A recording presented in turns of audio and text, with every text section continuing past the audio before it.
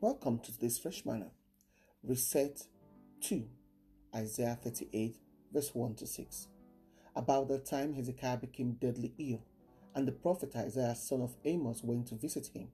He gave the king this message.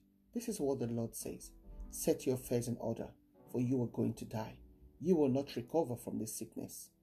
When Hezekiah heard this, he turned his face to the wall and prayed to the Lord.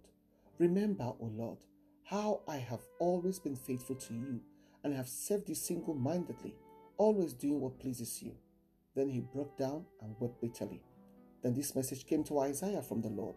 Go back to Hezekiah and tell him, this is what the Lord, the God of your ancestor David, says. I have heard your prayer and seen your tears. I will add 15 years to your life, and I will rescue you and the city from the king of Assyria. Yes, I will defend the city. Reset means to set again, to put something back to its original state where possible, to reset to factory setting or brand new state. Reset is to cause something to enter the state of neutral representation. There is no move of God that was or will ever be manifested on the earth without fervent, powerful prayer made by a righteous person, says James 5:16. We all need a reset in life at some point and can only get such reset through prayer. We need to start and keep dialoguing with God to get that reset. When we pray the prayer for reset, it means we're ready for a new thing and are asking God to help us start without a previous history, as seen in Revelation 21 verse 5. After Hezekiah poured out his heart in prayer to God in deep humility, asking God to meet his need because he had stayed faithful to God's covenant by submitting to God's values, the Lord answered him by the demonstration of grace and power. How sure are you of God's covenant? Notice that Hezekiah based his prayer request for healing on his faithfulness to God, not God's faithfulness to him.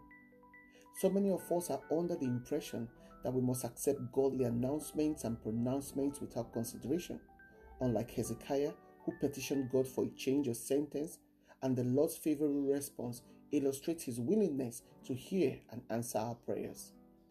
There's an agreement that God doesn't change his mind, but you only need to look and understand through the scriptures that when a righteous man is fervent in faith, God will change his mind, not his person.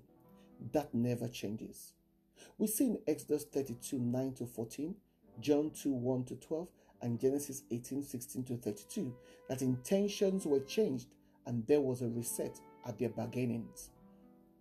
Hezekiah got confirmation of his reset as instantly as others before him, even when he asked God for something naturally impossible.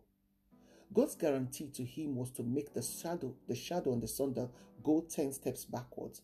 Hezekiah got a supernatural signature to his reset.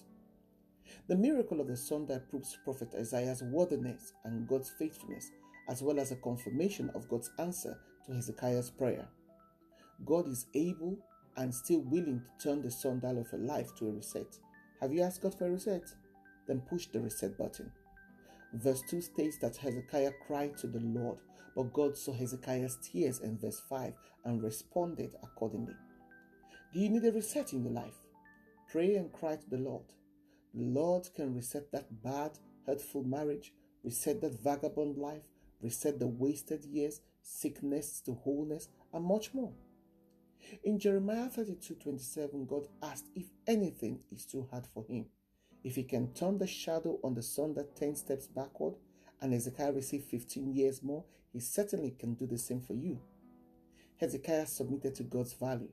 He accorded the control of his destiny to God because he recognized God's faithfulness to his word and covenant. Don't be hesitant to take that matter to the Lord in prayer when it looks like it's out of control. He can reset the issue. Push the reset button. Prayer. Father, reset my joy. I've allowed the frustration of life to affect me. Grant me the kind of joy only you can give, and remind me of your mercies to comfort me and restore my joy in Jesus' name. Amen. Shalom.